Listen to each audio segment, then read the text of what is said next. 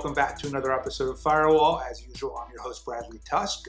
Today is Tuesday, so it's the usual rundown with me and Hugo, and we are joined by Jocelyn Bucaro. Jocelyn works at Tusk Philanthropies, runs the mobile voting project. Jocelyn, thank you for joining us. Thank you for having me. Sure, and Hugo, welcome back as always. So I know you're going to interview both of us, and really more Jocelyn than me, so let me toss it over to you, and we'll kind of talk over the next half hour or so. Great. So Jocelyn, just to be clear with listeners, you're joining from Denver, Colorado. Is that correct? That's correct. Yes. Okay. So we're going to want to talk a little bit about what's going on in Colorado at some point in the conversation, but we're going to start with mobile voting, which is something that comes up kind of a lot in this podcast because it's a serious passion of Bradley's and something he's thinks is going to play a meaningful sort of role in our politics going forward. Or should play a meaningful role in our politics going forward. But so we're going to start, even though this is a topic that many listeners are at least familiar with, we want to make sure sort of everyone's on the same page to start with. So I'm going to ask Bradley to do a 30-second elevator pitch on mobile voting. And I'm going to time it because it's just 30 seconds. And I'm going to press start right at the beginning. And then you're going to hear my alarm go off. And Bradley, when that goes off, you have to stop talking, okay? Okay, let's see how this goes. See if I can get All right. You ready? I'm going to give you 3, 2, 1, go. So our country is broken. Everyone knows that. And I think everyone also knows that politicians only act in their own self-interest, only to get reelected the next time that they're up. And if we want to change the way they behave, we've got to change the inputs. Right now, we live in a world where almost every election is gerrymandered, so only the primary really matters. And primary turnout is 10 to 15%. For as long as that's the case, all of the incentives do nothing. Only way to fix that is to radically increase turnout, which means making it much easier for people to vote, so that allowing them to do so safely on their phones. There it is. How many seconds? That was like 30 seconds exactly. All right, I stumbled. Did you practice, Bradley? I just want to know, did you practice? No, it's totally off the cuff. One night, Hugo and I have some very good friends, Tom and Amber. Hello, if you're listening to this. And one night, I was over at their house. And I guess it was when we were talking to the TED Talk people about me doing a TED Talk. I think that was right before COVID hit, and that was the end of it. And they said, well, are you ready to do it? I'm like, yeah, I can do it right now. And they're like, okay, do it. And then for a second, I had a few drinks or whatever at that point. I was like, I don't want to give a TED Talk right now. So I kind of in a weird way have like boasted that I could do what I just did without actually delivering on it. So it's good to know that I can come through if I have to. Well, I'm also just impressed how much information you actually managed to pack, and pretty coherent too, I'd say.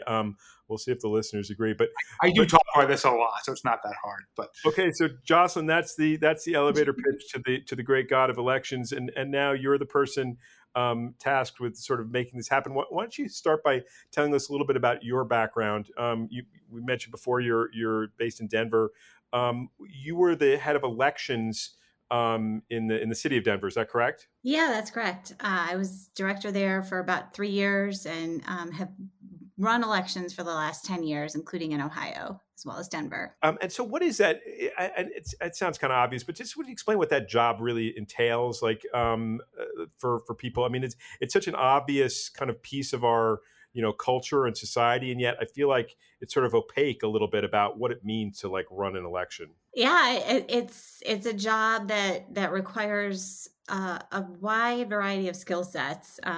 So, you have to be a project manager, you have to be a contingency planner, an emergency planner, you have to be an IT professional and an expert in information technology.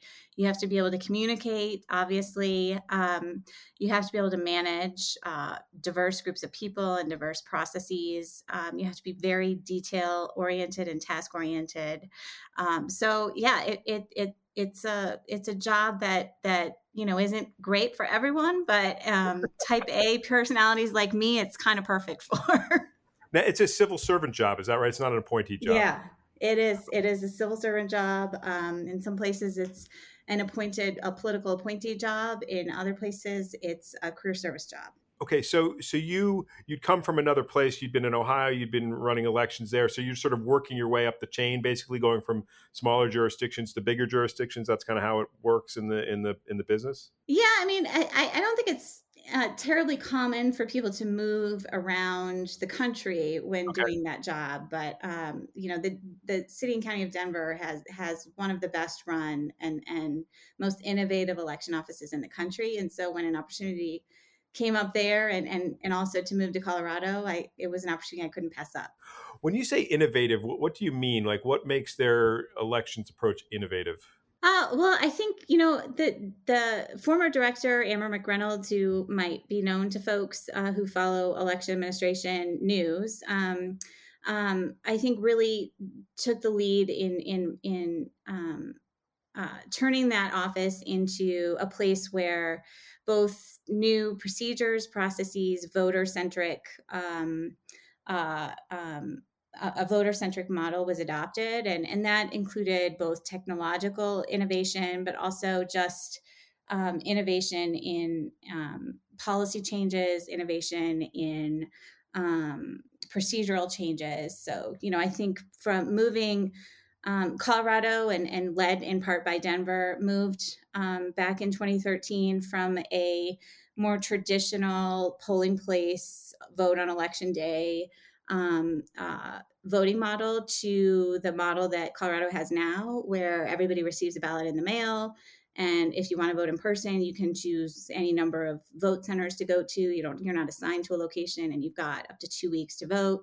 So it's a very voter-centric model. And, I think that plus, the innovation that was done specifically in Denver was a huge attraction for me. Yeah. So, Jocelyn, you get approached, I imagine, by all kinds of vendors to do different things for handling the vote. That's part of the job, I assume.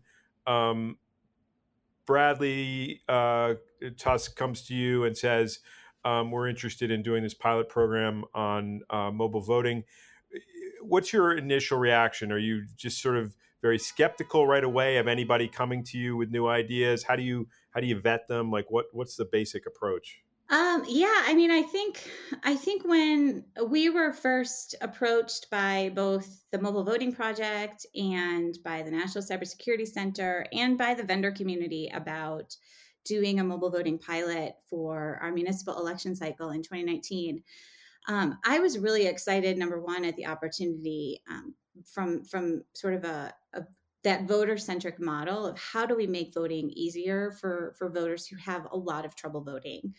So the pilot that we did in 2019 was specifically for military voters and overseas citizen voters, and these are voters who don't have access to mail delivery, and we're relying on technology that required them to have a printer and a scanner in order to take advantage of digital absentee voting options. So when we were first approached, it was purely from that perspective of, okay, this sounds like something that's going to make voting a lot easier for those voters, and I'm really excited at any opportunity to do that. The main caution was, of course, around the security of the platform, but the Mobile Voting Project in particular, and the security researchers that Bradley and the team were working with really helped allay those concerns, and address any of the questions that our team had about the security of the platform. Now, Bradley, when you were looking around for cities and jurisdictions to run these sort of experiments or these pilot programs, and they're not experiments, what about Denver stood out to you? Like, why did you end up there? Yeah, a few things. One is obviously Colorado is one of the leaders in election reform. In general, they were one of the first to do vote by mail. Maybe they were the first to do vote by mail. And Amber McReynolds, who Jocelyn just mentioned, was working with us already. And so we had kind of some insight and window specifically into Denver and into Colorado. Obviously, Jocelyn's interest and willingness to do this. And also, look, they had the jurisdiction to do it without legislation. Part of how we figure out where to operate is eventually we're going to have to pass bills in all 50 states, and Jocelyn and I are working on that right now. But at the same time, we're reluctant to invest all of the money and effort in passing bills just to allow small groups of people to vote on their phones, just because it feels like a bad use of our resources. And so we're somewhat limited at the moment to the election directors, whether they're state election officials or city, who can, through their own authority, allow something like this to happen. Denver happened to be one of them. So, Jocelyn, they come along. You have this outside interest in doing something in Denver. What do you have to do then, or what did you have to do as a sort of as a local person to make sure people wanted it there? You think it's a good idea, but do other people think it's a good idea? Like, how do you even test that concept with your with the people of Denver? Well, it was actually a very easy sell, and I and I'll explain why. So the traditional method that I mentioned, where voters who are eligible for this, which in Denver's case was just military and overseas voters, they were already eligible to receive a ballot electronically, and they also had the option to return a ballot electronically. In Colorado elections that are governed by the Secretary of State and under Colorado election laws, the Secretary of State hosts a secure ballot return site, which is like a secure file transfer site for voters to upload an encrypted version of their ballots, their voted ballots, and their signed voter affidavits to that site in order to return their ballot electronically. In Denver's municipal elections, which are under Denver municipal charter and municipal ordinances, not state law, we didn't have that option. We didn't have any access to the state's secure site. Number one. So that was issue number one we were trying to solve. Number two, the only other option available to those voters was to send a PDF attachment in an email. So we were basically looking at a system that provided no security for those voters and required them to give up their right to an anonymous ballot in order to use that return option. So it was very easy to sell. It was easy to sell to city council. It was easy to sell to the elected clerk at the time, who also, of course, had to approve this. And it was easy to sell to the public. Because it was just obviously better. Yes. I mean, it was definitely better than email, number one. And it provided a more convenient option for those voters as well, because they didn't have to have a printer and scanner. They could do everything right from their mobile device, including signing their affidavit. And so it was just a better system overall for our voters. Yeah, but Hugo, to kind of move us into the next part of the conversation, yeah, sure, it worked in part because we were able to demonstrate that it was secure. We were able to do so, I think, in part because the product had already been tested and worked elsewhere, but also in part because it was a pretty small experiment. There weren't that many people participating, the deployed military. So one of the reasons that we then announced and put together this whole grant program to fund the development of new mobile voting technology was to basically take those concerns that were raised by the cybersecurity community, address them in full, and be in a position where we can say to voters, media, elected officials, everyone else, this is completely secure, because once we do that, the only people who will oppose this are those who will lose power specifically by the system changing, which are still a pretty big impediment to winning, but at least it takes their best argument. So let's take those two things separately for a second. We'll start with a smaller one, or in the moment, which is people who have sort of ideological opposition to this, who, or maybe not even ideological, but pragmatic in sense of like, our power is going to be reduced because of potentially expanding the electorate in this way, or the not the electorate, but the people who are actually voting. Did any of that pop up in Denver, Jocelyn? Were there people who are like, we don't like the smell of this, or we're worried about where this will take things? Actually, no, we didn't receive any feedback like that in Denver when we ran the pilot. But, that was primarily because it was for a small group of eligible voters. And this is a group of voters who, typically don't participate in local elections. Like hardly at all. I mean, they live overseas. They're not in Denver. They don't necessarily care who the mayor of Denver is. So it's not an election they tune into anyway. Number one. And number two, we also were very transparent about everything that we were doing. So we were very transparent in the announcement. We made the vendor available to reporters to talk to. Obviously the mobile voting project was available to talk to reporters. And then after the election was over, we ran a public audit and actually, did it on a Facebook Live event so anyone could tune in and watch the actual audit process of all of the votes that were cast digitally through mobile voting And we even invited independent auditors, and I think there were close to 20 independent auditors who did their own audit of the system, and offered feedback. Josh, didn't you also do a poll of those who participated and have like the system had like 100% approval rate? Yeah, we surveyed any voter who used the system. We invited to fill out a survey, and 100% of the respondents, and it was about half the people who used mobile voting, filled out the survey, and 100% of them said they preferred that voting option to all other options available to them. Jocelyn, what was the total number of voters then who used it? We had, so again, we're talking military and overseas, very low participation in these elections. So there were 120 who used it in the municipal election, and then 112 used it in the runoff. Okay. I mean, yeah, it's a small group, so that's you know, that's an interesting number nonetheless. I mean, that's a real group of people. Yeah, and look, real votes that were counted in real elections. But that's effectively why we kind of moved into the next step of the project of funding the construction of our own technology. Because I think what we saw is, if you look at the 7 states where we did mobile voting, whether it was for deployed military or people with disabilities, it was always for very, very narrow groups of voters. So at most, it was a couple of thousand votes here, a couple of thousand votes there. And while the technology that already existed could clearly handle that, the reason we're doing this is to exponentially increase turnout in primaries all across the country, which means we'll need to be able to handle hundreds of thousands, even millions of votes. And that requires probably a different level of technology, which is why we made this move. Talk about working with so you're actually working with some of the original critics of the approach. Is that correct? I mean, this is really bringing in some of the skeptics into the tent and saying, okay, help us do this in a way that is 100% secure. Yeah, Jocelyn's the one that has all of those hard conversations. So let her.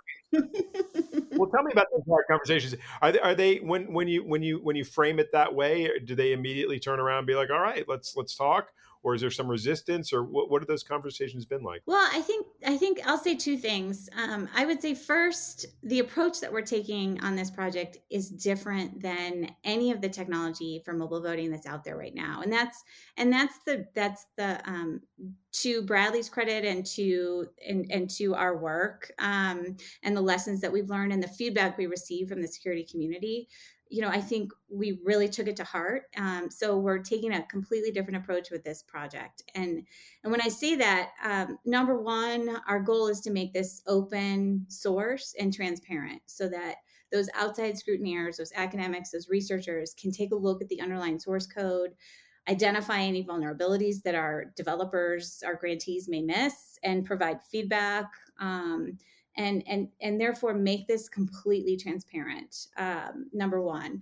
And then number two, we're also following the recommendations of the cybersecurity community who've done research in this space already and published a report 6 years ago on what an internet voting system or a mobile voting system like this would need in order to be the best form of a secure system, and secure, I'll put in quotation marks, because no system is 100% secure, including paper.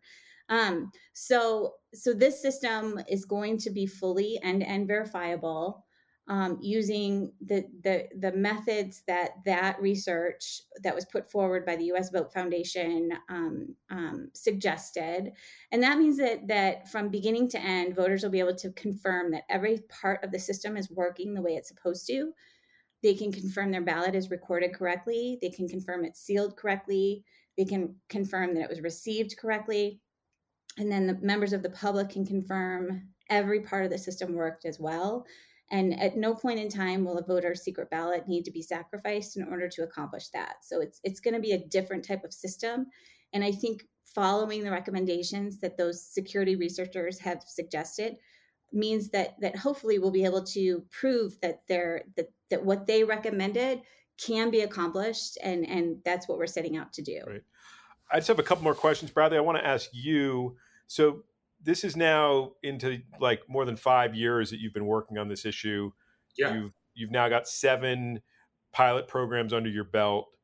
What have you learned in that process? When you started out, what did you what did you not know that you know now, and that is sort of guiding the strategy going forward? Yeah, I think a few things. I think one is what I didn't know then was that we wouldn't not only have opposition from all the people who risk losing power under a much higher turnout system, but there's a lot of people within the election world who are very invested in whatever approach they think makes the most sense, paper ballots or vote by mail or whatever it is.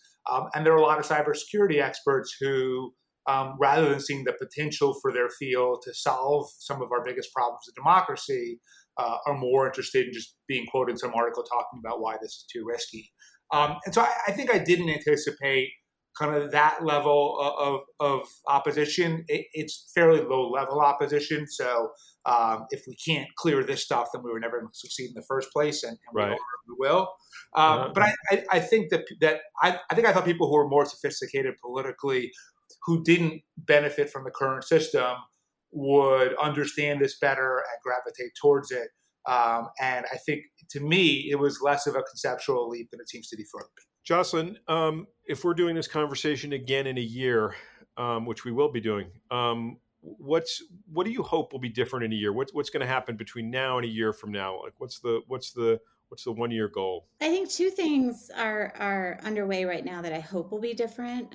First, I hope that this technology project will be done and there will be a product ready for piloting. So ready for testing, whether it's in a public election next November or if it's tested first in sort of a lower stakes, election next year.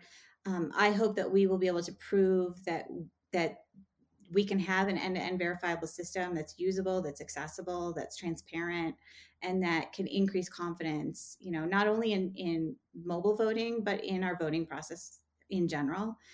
And then number two, there's work being done at the University of California, Berkeley Center for Security and Politics to develop a set of recommended standards governing digital absentee voting that will hopefully offer a new set of benchmarks on what the technology needs in order to be usable on a wider scale in public elections.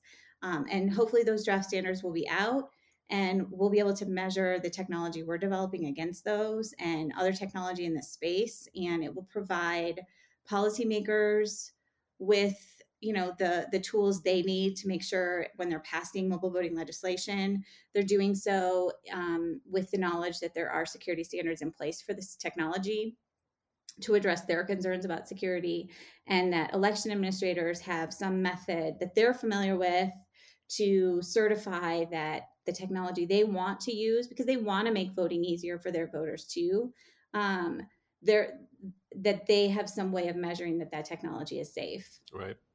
Let me ask you, I want you both to answer this question, and it can sort of be the last bit of our conversation on this issue. But obviously, in the last, since 2020 election, election officials around the country are really under a microscope in a way that they really haven't been, at least in my lifetime. How does that change the terms of the campaign at all? Like, is there a lot of risk aversion out there? Is this an opportunity in disguise? How would you characterize? I would say all of what's happening, both in terms of Facebook and Cambridge Analytica, the DNC screwing up the mechanism for reporting the Iowa caucus results from 2020, the concerns of hacking from places like Russia, and then ultimately kind of the limitation of voting rights in states like Georgia and Texas, collectively make our job and what we're doing that much harder and that much more necessary, right? For all of those reasons, the polarization and dysfunction and divisiveness that we have as society is worse than it's ever been.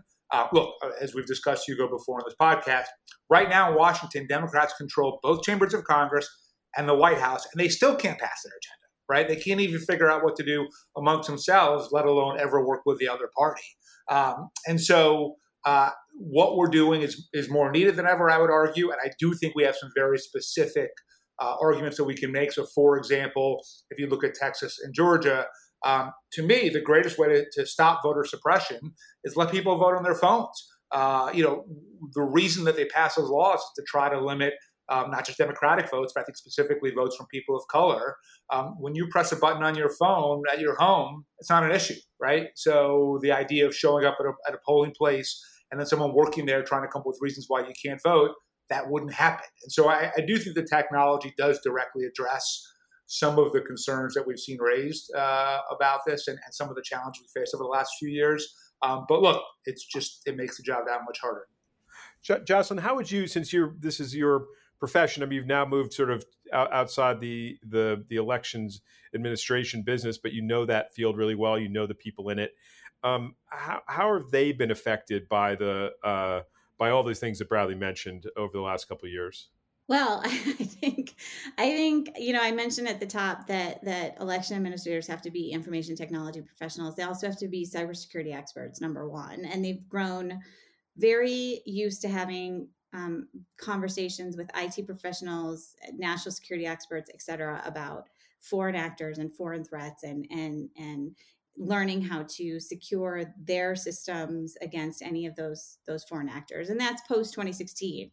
Post 2020, has introduced a whole new level of threat for election administrators. And you see that in the news where election administrators are getting death threats continuously for the last year. So that the profession has just become so under an even greater microscope. Election administrators are now known by name. Some of them are household names.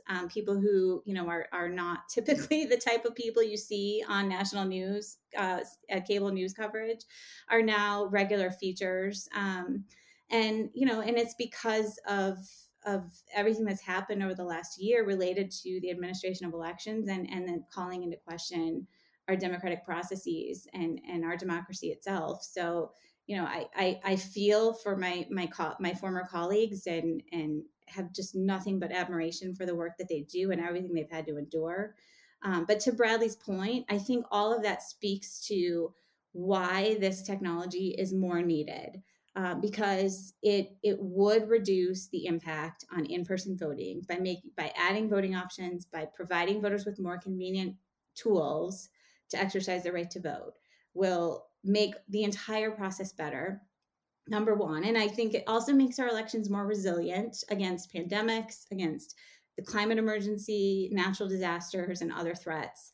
But then it also provides greater transparency into our democratic process. And, people were glued to the TV for 4 days after Election Day in November, watching election officials opening ballots in Pennsylvania or Georgia or Phoenix. So, we all know what election offices do to process ballots now, having watched it on a live stream, basically. But this would even make our elections more transparent, more than just watching video streams of people opening ballots. People would be able to verify for themselves that everything is working correctly through a system like the one we're helping to develop. So I think all of those things make this technology that much more needed. Very well said, Jocelyn. Thank you for that. Now, as you know, we know that you listen to Firewall closely, as do There's most all of Americans. 6.5 billion people on the planet. So we especially after we talk about really serious things like this, we like to just sort of catch up on what Bradley's been reading, watching, et cetera. So the three things that we talked about just before the recording began, Bradley and I. And I'm going to ask you this, Jocelyn, because I'm curious, are these like sort of New York centric things that people care about? In Denver, they don't. But the three things that that Bradley mentioned, we talked about the Bond movie briefly. We talked about Squid Game, the Korean television series that like everybody's obsessed with in New York City, as far as I can tell. And then Bradley also mentioned The Money Heist on Netflix, which is a Spanish show. Have any of those made any inroads in your community, among your family members and friends, Jocelyn? I would have to say no. My world is currently occupied by baseball playoffs and Ted Lasso season finale, which aired on Friday. And my family personally, and I know a lot of my friends and colleagues are anxiously awaiting season 3 of Succession. Sunday night. Set to start Sunday night. Yep. Sunday night. Okay, that's a good answer. I'm glad to know that. Bradley, give us the. I'm just going to ask you about one of the three so that we don't go on at length here. But Bond movie. Give me your 30 seconds on it. I can do it in one sentence.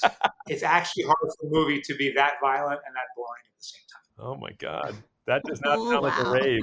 No, I did not. I'm not a huge Bond fan in general. So I think people who are must like it, and it has gotten good reviews. I was really bored, and Abby fell asleep during it. And Lyle liked it, and that's why we went. But yeah, it wasn't for me. Good.